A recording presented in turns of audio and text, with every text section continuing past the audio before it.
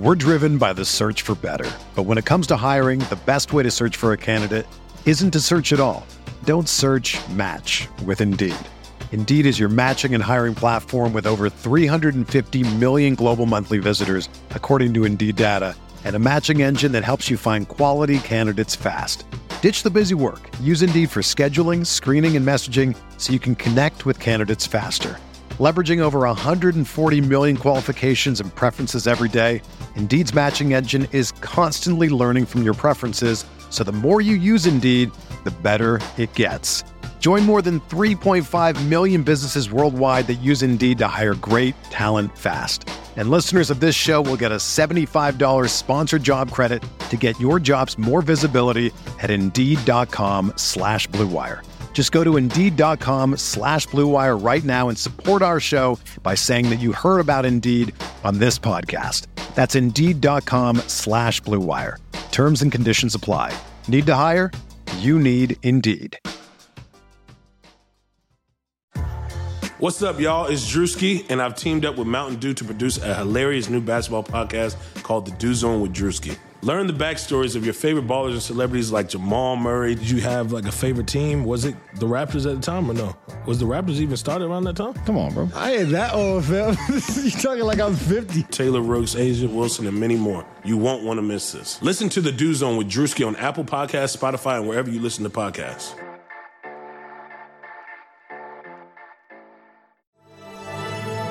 Blue Wire. NBA Most Valuable Player, Giannis Antetokounmpo. Giannis trailing the lob. Giannis Antetokounmpo. 2 second. Middleton. Yes!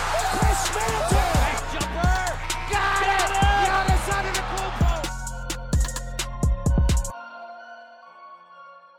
Hey there. Welcome to the Eurostep, a Milwaukee Bucks podcast brought to you today or tonight by Untuck It.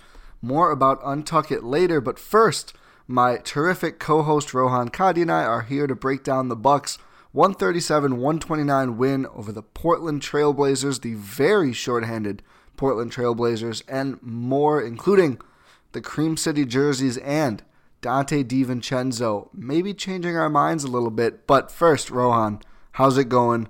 What is your immediate vibe check here after the latest Bucks win, making it 6 in a row, I believe? Yeah, I'm doing well, Todd. Thank you for asking. I'm feeling pretty good about this team right now, considering that we're going to be talking about some issues that may be facing this team right now. I know you have a big rant prepared, but they're still winning games, so that's all that matters. So if they're still having problems while winning games, you can't help but feel good about the team. No, for sure. And there are issues. It's funny. I'm starting to feel spoiled, honestly. So Milwaukee has won 10 of their last 11 games now. The Bucks are just like dominating. They've played a largely road schedule. I mean, tonight was the second game of a back-to-back, and it's a game the Bucks end up winning by 8. And I was just, as we sat here as we're getting ready to record and get the call started, I started to think to myself how funny it is, my reaction now, right after this game, as opposed to what it would have been like 2 years ago, like before the 60-win season. I feel like I would have just been happy. I'd be like, oh, hey, they pulled it out. They got a win. They beat a team. Like, that was enough of a reason to be like, oh, awesome, cool, great stuff. I mean, still, you wouldn't have liked the lead to get blown or whatever, but just like getting the wins back then was so much more like, oh, this is invigorating. The Bucks got a win. They won by 8. It wasn't the most comfortable, but it didn't take like a buzzer beater. This is awesome. I feel like now with the expectations and everyone's so focused on, the games several months from now, it's more like every game where everything doesn't go right is just like, it's so easy to just sit here and pick nits. I find myself doing it all the time. I wonder, Rohan, do we need to be a little more positive? That's a good question because what you just said got me thinking, like the Bucks just put up 135 points and we're acting like it's nothing. 137. It's 37, my bad. Yeah, 137 points, which is their highest for the season so far. And we're just like, yeah, okay. Like, that's normal. We expect that from this team. Giannis had 24, 19, and 15, plus 3 steals and a block. And it's like, yeah, okay. Yeah, it's like, yeah, normal. And it doesn't even feel like he had a good game. Well, he did shoot 9 for 27, but part of that is on Giannis. And another 5 turnovers, which we haven't talked about turnovers a lot with Giannis, but he has had quite a bit of turnovers. He just tanked his three-point percentage for like a week, going 1 for 7 from the three-point line. And, I just said, are we too negative? Let's just get into the negative stuff right away. I think this game, there was defensive concern, or there was 3-point concerns, I should say, on both ends. The Bucks end up building their lead, I'd say, in the third and fourth, and eventually getting away on some timely shot making. Pretty good shooting night for the Bucks, 37% from deep, but Portland shoots 43.6%.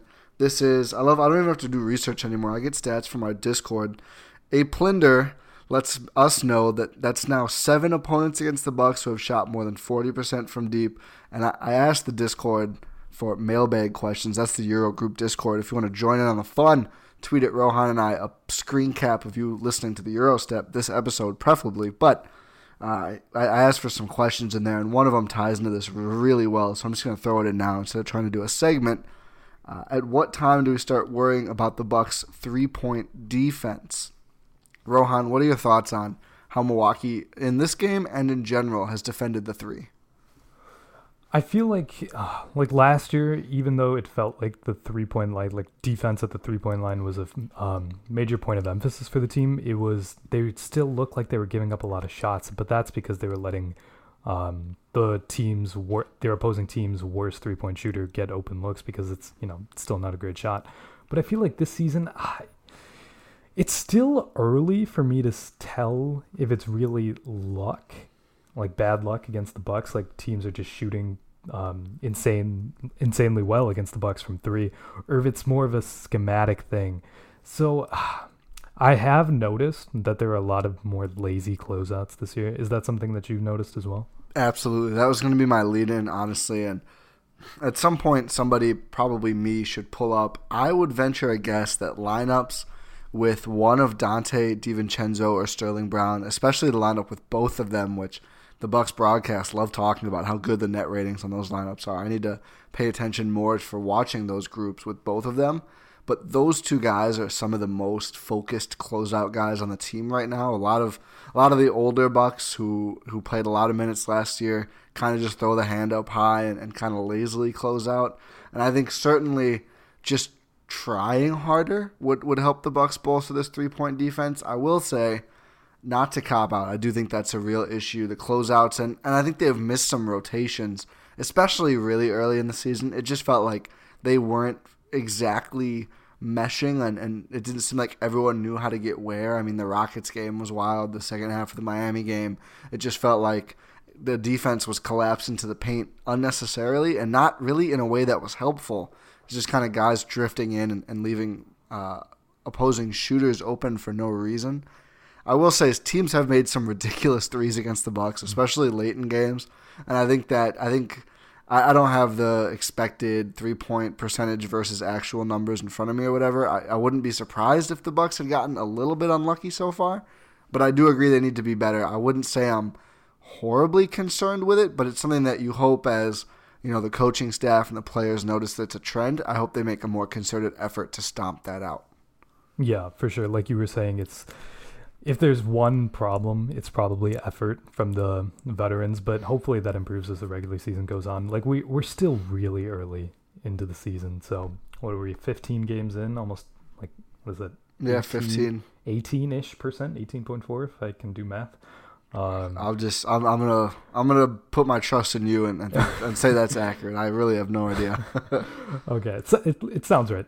But yeah, it's still early. Let's see if it becomes a problem. If it's still a problem later in the season, then it might be a point of concern going forward. But as of right now, I'm not really too worried about it. Like, for example, CJ McCollum was hitting some insanely contested threes today. Yeah, he was against the Bucks. So I mean that plays into it, just like guys getting hot. But it'll take a larger sample size to really tell if it's a problem or not.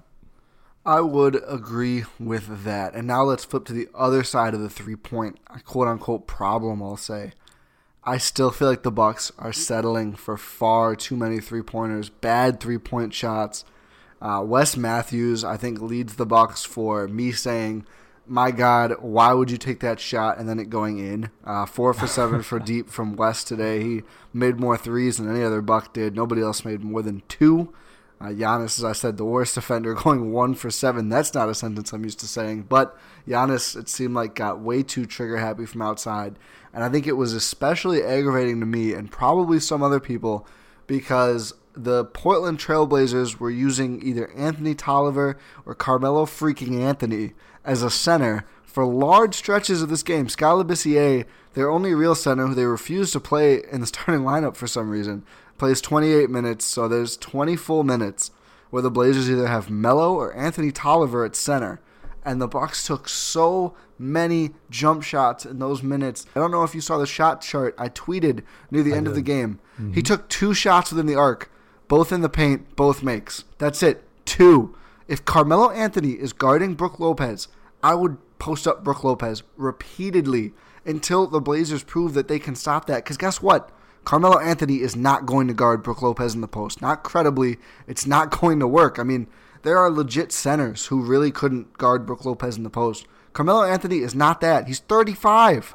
He's never been a great defender. He's never been a good defender. Like, he did not sign up for this Portland thing to guard Brook Lopez in the post. Like, I just don't. It just frustrates me when the Bucks have these obvious things they could do, and I felt like we didn't see enough Giannis pick and roll in this game either. But this part just killed me. Like, if you're gonna let teams put a 6'8" guy who is not a post defense, and maybe Carmelo's a fine post defender, sure, like James Harden is, because it's easy and it doesn't take a lot of effort. I don't think he could credibly guard Brook Lopez, and I just think if you're not even gonna try to go to that and see if it's easy points, I just think you're wasting Brook Lopez on offense. Like, I think he has more he could be doing. If you're just going to use him to space the floor, then you could have paid Anthony Morrow, the vet min, to do the exact same thing and make more threes. Like, use him for all of the things he can do, not just to... He stood in the corner so often in this game. It drove me crazy, Ron, as you can probably tell from how animated I'm getting talking about it right now. Yeah, like Brook Lopez, the weird thing is, like, Brook Lopez's first 2 shots were those shots inside in the paint. The first bucket of the game, first play of the game is Giannis feeds him a dunk and he just yams it home because no one on their team had any sort of verticality. Yeah, and then his second shot, I believe, was a post up on, I think, Anthony Tolliver, if I'm not mistaken. Probably. So they went to that early and they were just like, you know what? Let's not do that again. Like, we don't have to. Sometimes you're gonna have to eventually. Well, it's just like, I just don't know why this team seems to just hate taking advantage of mismatches. Like the Cavaliers game where the Cavs hung pretty close throughout, and this was still tenuous Bucks time. Darius Garland and Colin Sexton are both on the floor. Whoever Colin Sexton is guarding, have them set a screen for Giannis, because or have Giannis screen for their men, whichever, because the Cavs just can't switch that. And I don't know how much people know about the Cleveland Cavaliers defense in recent years. It's bad. It's better this year. It was awful last year, but it's bad. Like, they're not going to be able to switch that fluidly enough most of the time to stop a really good look from emerging. Instead, you just get all of these take one dribble in and shoot threes, take one dribble back and shoot. At least some of them I saw were like someone at least like curling around a screen and firing. That's a little better, but just the lack of penetration into the post for long stretches, I think, is the only reason Portland was able to make this as close as it was. And it just feels frustrating to have the Bucks make some of these same mistakes. I think more frustrating because it felt to me, and I'd love your take on this, the Atlanta game the night before felt a lot cleaner to me in a few of these areas. I felt like I saw more pick and rolls. I felt like I didn't see as many bad junker threes. And, of course, the Bucks Twitter cries seemed answered when DJ Wilson played over Ersan Ilyasova. That trend reversed tonight. What are your thoughts on sort of some of these trends I've been ranting about and how they almost flip-flopped over the last 2 games? Well, I mean, this is going to sound weird, but I'll explain it. But I think Zaza Pachulia's jersey needs to be retired. Oh, boy. Because he seems to have had a big influence on this team by saying that you shouldn't do anything easy. Nothing easy. Oh, my God. Hold on. Wow, you went to the Justin. I'm gonna have to. I can't believe I got his name wrong. Reverse shout out to me, but yeah, clearly you've attended classes at the Jordan Tresky School of Long Punchlines. I don't know. I had to do it, but yeah, I agree. It's just like they refuse to take advantage of easy opportunities. But like what you were saying with the Atlanta game, it seemed like the offense was more flowing, and I think it was because of DJ Wilson. I know this is gonna. Actually, no, it's not gonna anger anyone. Actually, it's gonna make people like happy to see DJ playing, because most Bucks fans, at least that I see, want to see DJ play, and for good reason, because he seems to be. He can do more things than Ersan, but Ersan can do them more consistently, if that makes sense. Yeah. So it's like the offense can move a little faster, and like it can be a little more athletic, obviously, with DJ instead of Ersan. And I don't know, it just seemed a little more free flowing. They were more hard picks, better defender with DJ compared to Ersan. So I think the flow of the game dictated, like it was because of DJ. Yeah, I'm not gonna give DJ that much cred. Well, yeah, you can't give it like the entire thing, but I'm saying like when DJ was on the floor, it seemed like the team was playing more fluid, and that again, that's probably like a correlation, not causation sort of thing, because the rest of the team has to be playing a certain way. It's not like DJ Wilson by himself is going to be commanding the team offensively and defensively, but it's definitely a factor, right? I think so. I think in general, there's like the three young guys who barely play. Well, I shouldn't say barely play. There's the three young guys, in my opinion, who are sort of kind of variables in what they are, what they're going to be.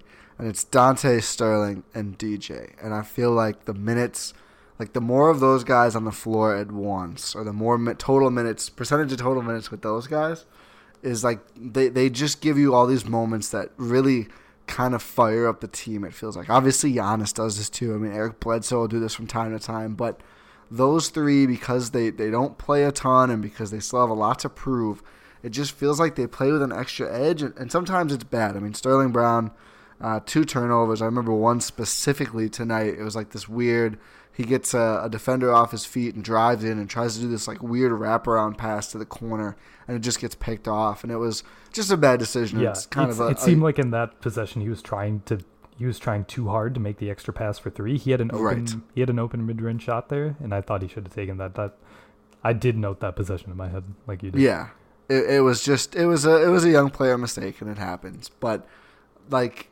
I just feel like they bring this extra bit of zip to the Bucks offense that sometimes where you get these where Wes Matthews and Ersan and Robin Lopez are out there and they're just kind of passing it back and forth and chucking threes and what have you. Robin 0 for 2 again tonight from 3-point range. Not a good year for the Robin Lopez 3-point experiment so far. I just feel like those three are likely, especially the 2 guards. We just haven't seen much of DJ, period.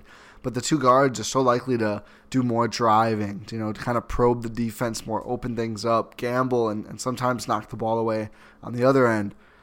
I just think that helps and it adds a lot, and I think the Bucks are better for having them in the lineup more. And not saying, start all 3 or anything, but I feel like minutes without any of them can get a bit stagnant easier because it feels like those guys do a little bit more of the probing outside of Giannis and Bledsoe, who are obviously both good at that. Yeah, like compared to the veterans, those 3, they have something to prove when they're on the court, and they're going to do their best to prove it. So if you have one of those like hungry guys on the court at all times, you're going to get you're not going to lack energy in any point. No, you're not. And just one last thing. Speaking of DJ Wilson, I mean, crucial, of course, to note that DJ, in addition to being a good ball player, is quite the snappy dresser. You won't see an untucked button down on DJ Wilson. Those look bad. He wouldn't wear that. Not a traditional button down, at least, because they weren't meant to be worn that way. But maybe DJ Wilson would enjoy a button down from Untuck It if he didn't want to tuck it in. It's right there in the name. This is the original button down shirt that's actually designed to be worn untucked. No matter your size or shape or minutes per game, Untuck It shirts always fall at the perfect untucked length. And with the holidays near, there's no better gift for your favorite guy or forward who needs an upgrade. Shirt shopping is hard enough as is, with every store seemingly using a different set of sizes, and don't even get me started about how hard it is to shop for others. It's tough. Luckily, Untuck It makes it way easier thanks to their more than 50 plus fit combinations. Untuck It shirts look great on tall, short, slim, and athletic guys of all ages. I love how their clothes fit. The material, the design, the different colors available are all fantastic. You can find your favorite Untuck It style online or check out one of their 80 brick and mortar stores. Choose from styles like wrinkle-free button-downs, super soft flannels, I could definitely see Rohan rocking one of these, outerwear, and more.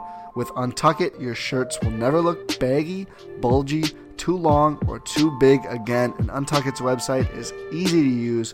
They even have a whole page devoted to helping you find your fit. So, whether you're shopping for the perfect holiday gift or just trying to craft a smart, relaxed style of your own, Untuck It is the way to go. Just visit untuckit.com and use promo code BLUE, B-L-U-E, for 20% off at checkout. That's untuckit.com, promo code BLUE for 20% off. Rohan, now that we've discussed how we can get our fit on, what should we talk about next about the Milwaukee Bucks? You know what I've been wanting to tweet, but haven't? Oh, I'm excited to hear this. So if you're somehow not familiar with one of my main tropes on Twitter, it's to find random win streaks that the Bucks have gone on and then tweet the clip of LeVar Ball saying undefeated, never lost. Somebody did it to us, which was terrific. Yes. That was Matthew, right? Yes, it was. He's undefeated in Eurostep merch. He is. Nice plug there, but oh yeah, gotta do it. No, but that was an awesome tweet to receive from Matthew there. That was fire. It was amazing. But what I have been avoiding tweeting because it'll send the wrong message is that the Milwaukee Bucks are undefeated since Chris Middleton got hurt. Technically, also. That's it. That's a true thing. In games where he didn't play, including the game he left because of the injury, they haven't lost since then. So Rohan, explain to the listeners before Chris Middleton, anti-Chris Middleton hive takes this soundbite. Why are you not tweeting it? So, one, because I respect Chris Middleton and his game too much to send that kind of message. And two, I think that we were, last time we recorded, we were rightly a little skeptical about Dante starting. Is that correct in saying? Am I correct? Yeah, well, maybe we weren't right about it, but we were skeptical. Yeah.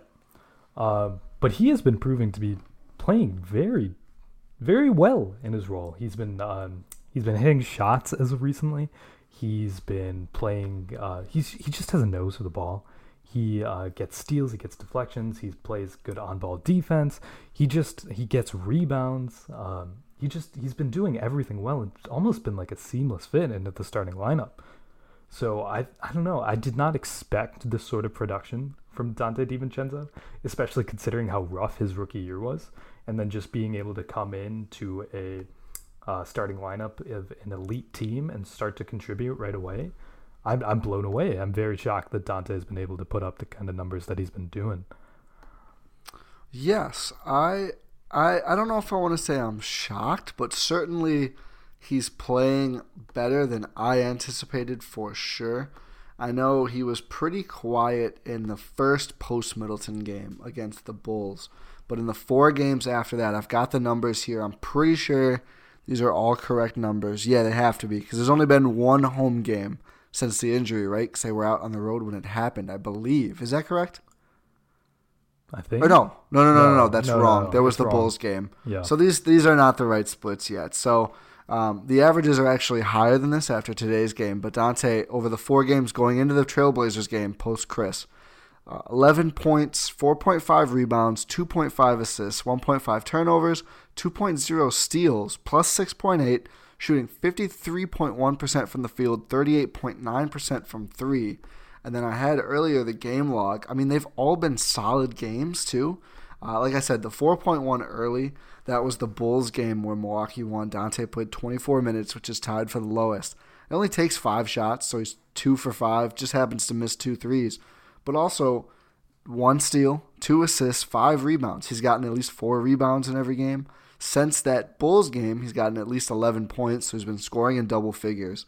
He has not shot below 40% from the field in any of these games. These have all been starts, I believe.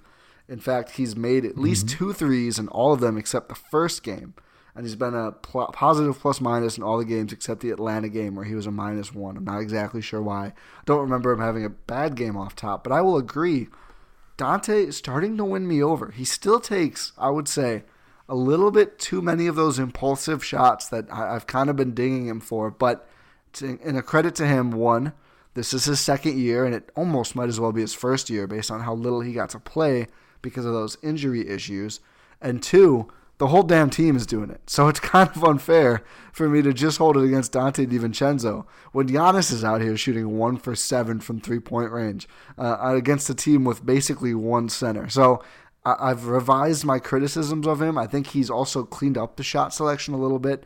I know somebody out there, I don't remember if it was Twitter or in the Discord, theorized that maybe the gravity of playing with the starters has kind of caused him to revise his shot selection, which could certainly well be true. I think it's easier to take a lot of shots when you're looking around and not to discredit any of the guys, but if it's George Hill, Kyle Korver, Robin Lopez, and Ersan Ilyasova, I feel like you feel better about taking some questionable shots than if you look around and see Giannis and Eric Bledsoe. I just think you're more likely to go, you know what, maybe I should get Giannis the ball after all, if he's out there. So Dante has been very impressive, and I think the other thing we noted right away, right when we found out the news about Chris Middleton missing an extended period of time, was this was a cupcakes part of the schedule.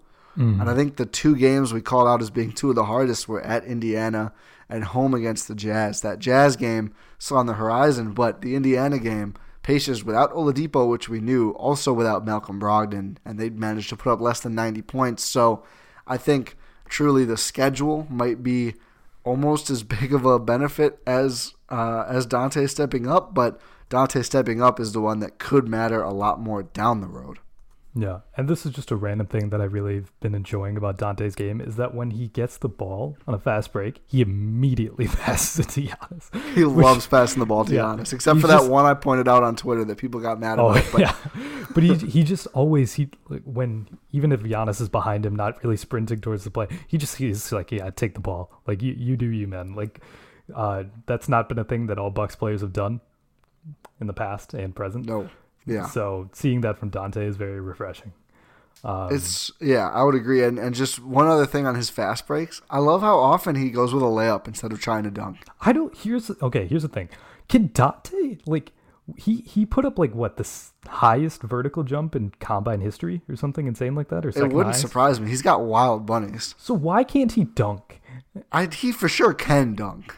But his dunks always seem like he barely dunks though. Maybe he's just a business decision kind of guy. Listen, the layup's higher percentage. I know, but we saw, what did we see, 2 missed dunks in this game? Yeah, we saw Dante miss a dunk. We saw Giannis miss a dunk. Was it Dante or Pat? I think it was Dante. It was Dante. He tried to go up with 2 hands. Maybe that's why. Maybe he's like, you know what, never again. Which leads credence to my theory that he can't really dunk that well, but you know what? Maybe not. Yeah. But... yeah, besides the point, but Dante's been playing really well, and another guy who's been stepping up really well in Chris Middleton's absence is Eric Bledsoe. Yes. Without watching this, let me rephrase that. When watching this game against the Portland Trailblazers, you would not have really expected Eric Bledsoe to have 30 points in this game and be the leading scorer. I was floored when I saw that. But he's just been super consistent. He's been averaging over 20 points a game since Chris Middleton's been out. He's been shooting not great from 3. He's only at around 30-ish%. But he seems to have taken a step up in Middleton's absence and sort of taken more responsibilities as a primary ball handler and sort of running the offense, even because he was the third banana after Chris. Yeah, it's interesting to see how he's kind of stepping up, at least trying to step up. It's certainly been an up and down run. The averages are great, and 3 of the 5 games have been terrific. 31 points against Chicago, 28 against Atlanta, and 30 against Portland. But then you got an 8-point stinker, that Bulls game, and then a 10-point game against Indiana. Bledsoe's shooting, again, certainly up and down. 2 0-for-2 performances to start off the post-Middleton run, although one of them, he was 12 for 14 from the field. Those were his only misses, were those 2 threes, which kind of quietly says a lot about a lot of Eric Bledsoe games, but I'm not always opposed to him shooting. But then 1 for 4 against Chicago, 50% on 6 attempts at the Atlanta game, and then 2 for 6 tonight. So not bailing his own numbers out by shooting the 3 at any means. A good amount of rebounds, at least 5 assists per game, at least 1 steal in almost all the games, and 3 of them he was really good at not turning the ball over. 5 in that Chicago game, and then 6 the Atlanta game last night, where a lot of people have said, because I've been criticizing his late game because I've seen tweets like Bruce City Paul, shout out to him, good guy on Twitter, mutual follow for a lot of years, but it was the Bled show in the fourth quarter, except for those 2 crucial turnovers when he tried to split double teams when he really didn't have to, and maybe there should have been fouls. Yeah, maybe to be not. fair, he did get fouled. I'm sure he did. Just pass the ball. Don't leave it up to the officiating. But anyway, in fairness to Bledsoe, picks up maybe 2 more turnovers there, but still an up and down run. Also fouled out of that game, which was kind of weird. But certainly I think we've seen at least as much good Bledsoe as bad, and I'm glad that he's not, going into some sort of protracted, whatever you want to call it, when he kind of gets into his head and just sort of disappears. I'm glad he's at least trying in these games. Yeah, and one thing I've been noticing is that his game has sort of been evolving a bit as the season goes on. As the Bucks have been starting to run more pick and rolls into their normal offense, I feel like Bledsoe, he started out being able to just drive, make the right pass. But now he's almost like Chris Paul sneaking pick and rolls now, which is insane. Former teammates. Yeah, former teammates. But we've just never seen that sort of dynamism from Bledsoe in pick and roll sets before. And if he can add that sort of wrinkle to his game and the entire Bucks offense, that kind of changes the perception around him, because it seems like obviously he's more of a get to the rim type of guy. He always has been and most likely always will be. But if he can sort of work more in the mid-range game, like we've been hoping that more of the Bucks can do this season, that would be insanely effective for the Bucks. What was I trying to look up right now? Yeah, he had like 3 mid-range shots today, and like floaters that sort of felt like they were good shots and sort of kept the offense afloat when they were sort of maybe starting to hit a wall. So I don't know, if he keeps up that going forward, I feel like that could be another wrinkle to add to the game. He's such a feast or famine player. I feel like there's times when he will kill a good run for the team, but then there's other times when nothing is happening and he'll just be the guy who gets to the rim and makes a bucket go down. I almost think he should take more of his shots from mid-range or closer. Maybe he's at a decent amount now. He usually doesn't chuck a ton of threes if he's not on, but he's just so good at getting to the rim, even if sometimes he will have a little trouble finishing through some contact. Certainly, though, I think Bledsoe in a majority of the game stepping up, putting up around 30 is a huge sign. I think Bledsoe getting to the line is a huge sign. At least 5 attempted free throws in 4 of these games without Middleton. He's 9 for 11 against Atlanta, made all 6 of his attempts in this Portland game, and shot 7 for 8 against Chicago. I really think a lot of point guards in the league have a lot of trouble containing a driving Eric Bledsoe. I wouldn't hate to see him do more of that. Especially if we're talking about this Brook or this Giannis pick and roll, which I know we both would love to see more of. Even if the teams can kind of get around it, they don't switch, they don't let whoever the roller is, get an easy path to the rim. Have Bledsoe charge an off-balance guy. That guy's going to have a lot of trouble containing him. And luckily, Bledsoe, not being Giannis, does not get one of the worst offensive driving whistles ever. And I know Giannis gets a good amount of fouls, but so often Giannis picks up those offensive fouls on pretty minimal, excessively reacted to contact. I mean, at one point, Anthony Tolliver just preemptively fell over in this game, and Giannis blew a dunk, but then got the ball back and got free throws. But Bledsoe doesn't usually, draw offensive fouls like that. He's strong, but he's not overly big. He's not overly physical. I wouldn't mind seeing more of that from him. Attack these guards if they're a step off balance, because his strength and his ability to accelerate and then more importantly decelerate means that a lot of teams have problems guarding him with their small guards. Yeah, for sure. If he can just utilize his strengths to the best that he can, it'll really help this team going forward. And I don't want to say they really need it, but they need it to go where they want to. Yeah, I mean, Bledsoe putting up 30 a night in the playoffs. If he's that kind of Bledsoe, I mean, this team's trajectory changes, and that seems impossible considering I think they should have a good shot of winning the East regardless. But I mean, that says a lot about where the Bucks could end up and what they could end up hoisting if Bledsoe can become this player on a regular basis in the postseason. We have one more question from the Discord. I'm not sure if it's going to come up naturally, so let's just ask it from Crocseye.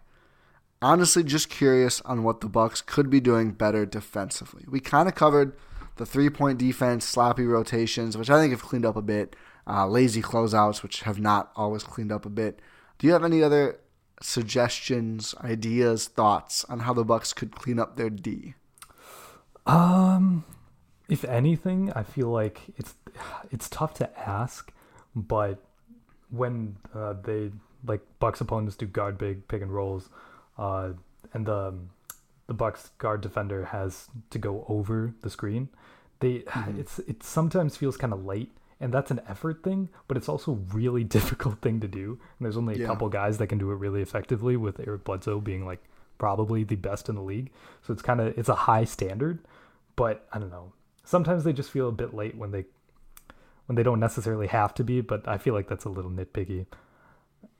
It is. That one's tough. I mean, I've noticed some of the same things on screens. I was pointing it out a lot earlier in the season. It is a lot to ask, but I do think the Bucks need to be a little bit better about that.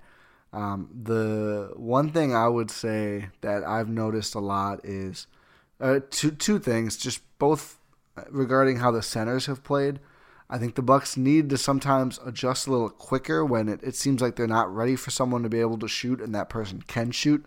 Tonight, if you're watching, pretty obvious I'm talking about Skal Labissière, who was draining shots from all over and often ended up with Robin Lopez on him, and sometimes Brook as well, and it just seemed like neither of them was all that interested in guarding him closely, and he certainly made the Bucks pay. I mean, in this game, Labissière plays 28 minutes, 10 for 16 from the field, 2 for 4 from deep, 22 points and 12 boards. Still somehow a minus 11, which is crazy. Also had 5 blocks. This is maybe the best statistical game to just have an awful plus-minus. I mean, he is the worst on the team in plus-minus with that line. No turnovers, 3 fouls. Kyle Kuzma is salivating right now. Kyle Kuzma's like, I told you guys. I was right. Cuffs is a genius. But the Bucks just don't react quickly enough to starting to guard Labissière. I think that was something that I've seen before too, where some of these big men that I don't think the team was really worried about coming in will start stroking it. Like, you got to get out there and cover those guys and not just make it that easy for them, because I don't think Skal Labissière is going to nail a bunch of contested threes. Even if you just make life tricky for him, I don't think he's going to be that dangerous if he's putting the ball on the ground and trying to advance from the top of the key to the rim either. I just think there needs to be a little more effort, a little more awareness there. And the other thing is they really need to figure out how they want to play defense with the small lineups, because so often I see it's Giannis and Ersan out there, and the game plan seems to be to almost have Ersan be the de facto 5, and it's been terrible.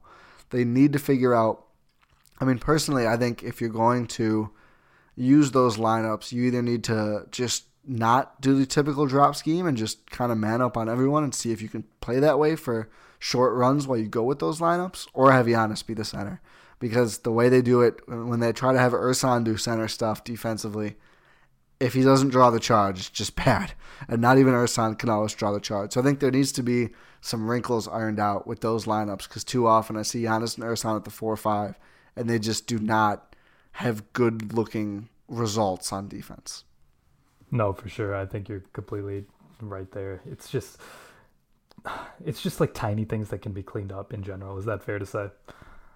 Yeah, I think generally, I don't think anything comes through as like this is something they can't do and it's gonna haunt them. I think most of the things they can do, they just need to work on being able to do them consistently, and and we talk about it a lot, variability. You need to be able to do different things. So hopefully we see some more pick and rolls and some more Brook post game when he's got a good matchup like he had automatically tonight going forward. Because I just think we need to see more adaptation, less of this stale, either Giannis driving at 4 guys, which we haven't seen as much of that lately, I don't think, but more, screens, pick and rolls, cuts, movements. There's one thing I want to talk about regarding the offense, and I don't know how many topics you have left. I know we need to talk about these new Cream City jerseys at some point, but first, just something I noticed from this game, and I've been paying attention to more recently, when Giannis is posted up with the ball,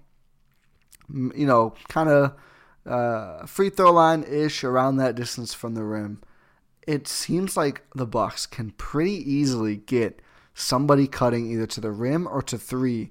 They get those shots easily because at least 2 to 3 defenders are so paranoid with what Giannis is going to do from that spot that I almost wonder if Milwaukee should look into more sets that just they get Giannis the ball there, have him kind of stand posted up a little bit but not actively barreling his guy, and let him surveil from there, kind of like what Denver does with Nikola Jokic. Let him run the offense from that spot instead of the top of the key, because I feel like from there, it's very easy for him to hit at pretty much any of the offensive spots, the corners, the wing threes, somebody cutting. He's very good at all of those passes.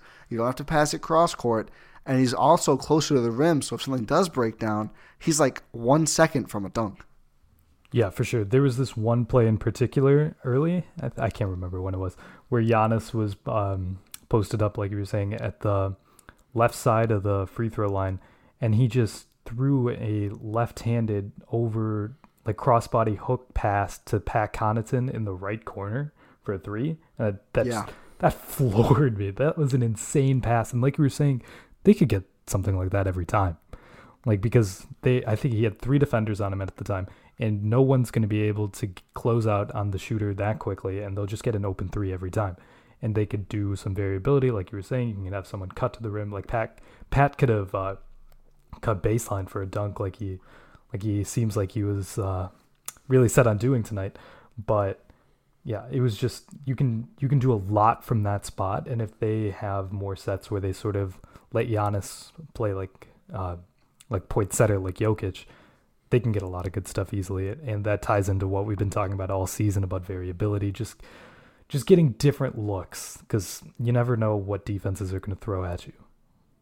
You don't. I think especially that could be useful when, there's like 2 methods teams use to guard Giannis. Like, it's either a smaller guy who is going to get in his way and fall over, or a much bigger guy. Like, maybe when the Bucks play the Suns, if they play him again while DeAndre Ayton is not suspended, maybe then it's not the greatest because Ayton's just so big. You don't gain as much from posting Giannis on him. But if teams are going to throw Anthony Tolliver or Giannis, a guy like that, and some teams have to throw someone like that at him almost out of necessity, then just situate him in the post, because even if everything breaks down, and the play I was thinking of that made me want to talk about this tonight was not that 3, although it was beautiful.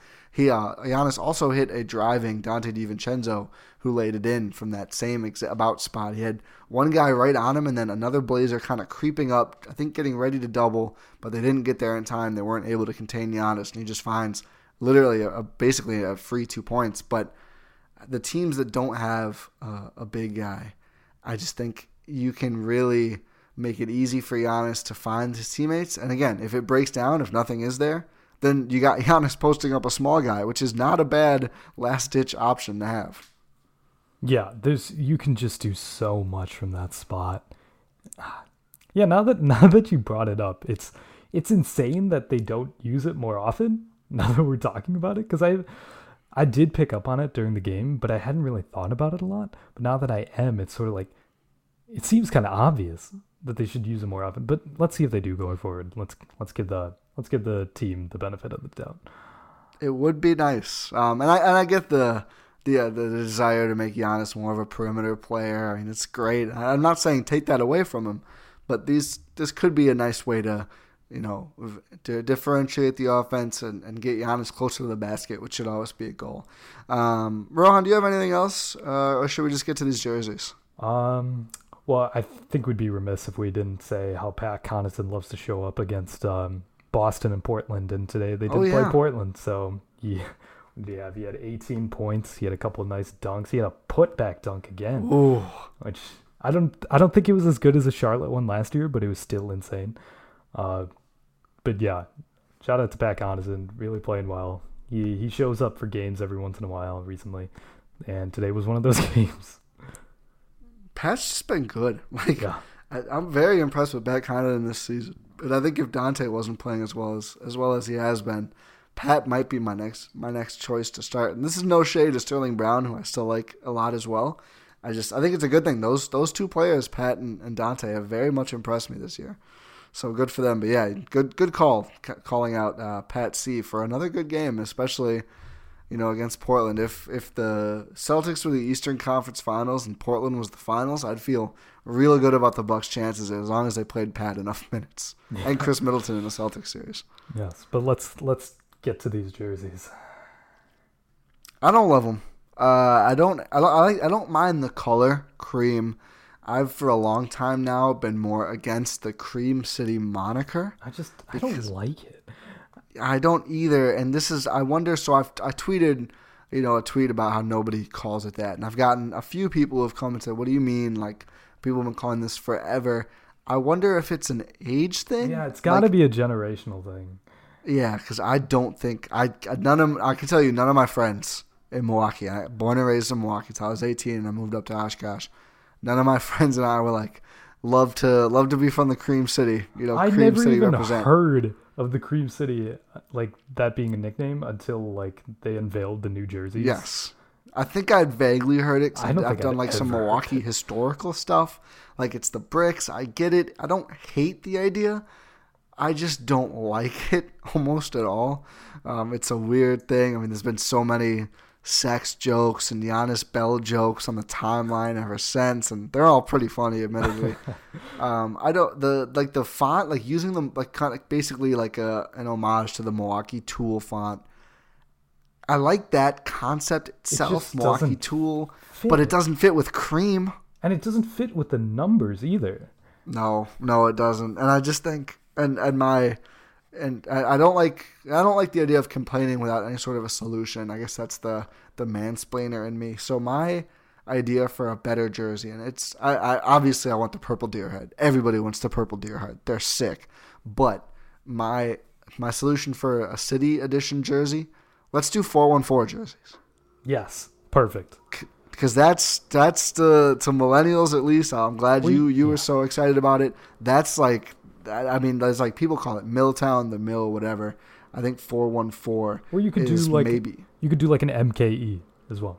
MKE would be sick as well, yes. But then of course you run into the team's actual abbreviation is Mill, not MKE, which is kind of awkward. But I agree. I think MKE would be great. I can tell you, I'm not usually a jersey copper. I have 2 Bucks jerseys, Malcolm Brogdon and Johnny O'Brien. An esteemed collection, of course. The Johnny O'Brien one's it's iconic. It really is iconic. The 77 and the all black Fear the Deer 77. I get a lot of questions when I wear it out, which is not that often. But I would cop a 414 jersey, no question. I just think, at least for me, and the people I grew up with or whatever, that was like one of the best identifiers of the city was the area code there. It's pretty much covers the whole city proper. I don't know. I think it would be awesome. That's my suggestion. I think it would. I agree with you. It would be awesome. I don't think it's a possibility considering then people would get confused with the jersey numbers.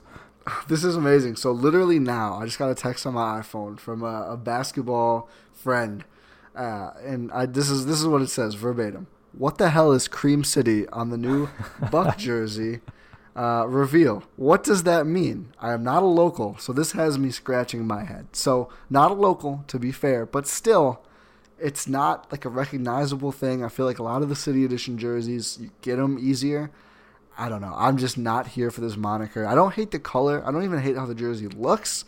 I just don't love the fact that it says Cream City, the fact that it's so much cream, and just the name itself. I'm just not a huge fan. I do like the blue accents. I feel like they need to embrace more blue. That blue is so good. They do need to embrace more blue because, I don't know, you're right on the lake. You just need to embrace the color. If they did like a blue jersey, I know there were some concepts floating around. I don't remember exactly who it was, but there were a couple concepts floating around, like an all blue with like a cream typeface jersey, which looked incredible. Yeah, so if they did something great. like that to sort of embrace like how we're on Lake Michigan, and then you can still throw in some cream, say Cream City. Like you don't have to write Cream City, but you can just say like, oh, it's from this. How they do like their weird jersey explanations that no one really cares about. Yeah, yeah, for sure. It's so bizarre. When I realized that teams did that, I was like, what is this? Like the green is for the verdant forest. I was like, really? Is that how they make these decisions? I thought it was just what looks cool. Huh. Yeah, but yeah, if you do something like that, yeah, you'd get me on board. You'd get me to buy my first jersey. I don't actually own a jersey. Oh, wow. Yeah. So if you made like a blue and cream jersey, I think I'd get that. If you're listening, Milwaukee Bucks. Do it for Rohan. Honestly, I would like, you know what I wouldn't hate? Some sort of a almost like Brewers homage jersey. Do a Brewtown jersey. Especially with the new Brewers jerseys. Yeah, like no, yeah, it doesn't even have to look like that, but just like the brewing aspect, I think. Like the teams seem to have a good relationship, like a Brewtown jersey.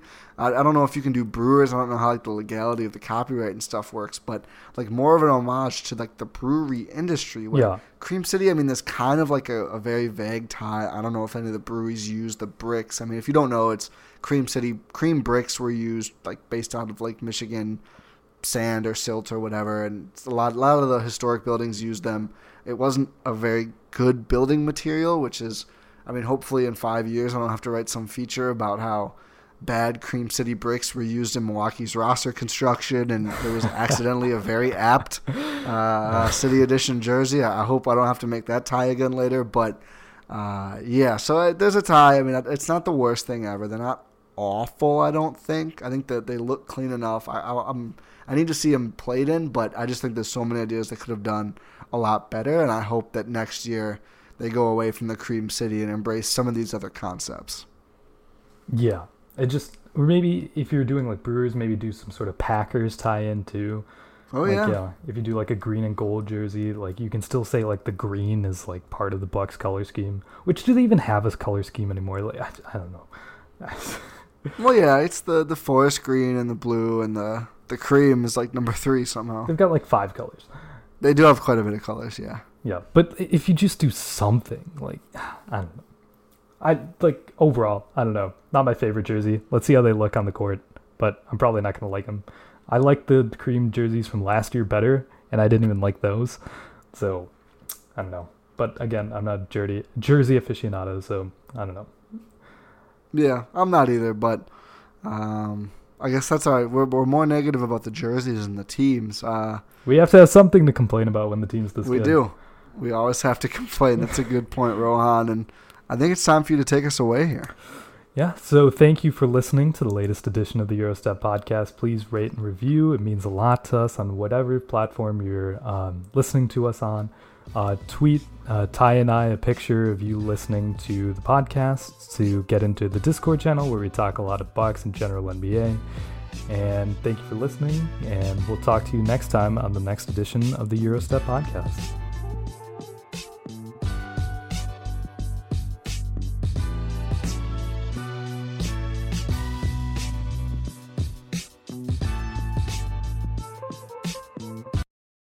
Everyone is talking about magnesium. It's all you hear about. But why? What do we know about magnesium? Well, magnesium is the number one mineral that 75% of Americans are deficient in. If you are a woman over 35, magnesium will help you rediscover balance, energy, and vitality. Magnesium supports more than 300 enzymatic reactions in your body, including those involved in hormonal balance. From functional medicine doctors to mental well-being and female hormone experts, we all know that magnesium is the one mineral to improve all aspects of well-being and health. But which one? Magnesium Breakthrough from Bioptimizers, the trusted choice recommended by leading experts with 7 best-absorbed forms of magnesium to ensure your body receives the support it needs for overall well-being. Go to bioptimizers.com/balance today and use code BALANCE10 for 10% off. Support your journey to wellness at bioptimizers.com/balance. Magnesium Breakthrough from Bioptimizers, your foundation to optimal health and vitality.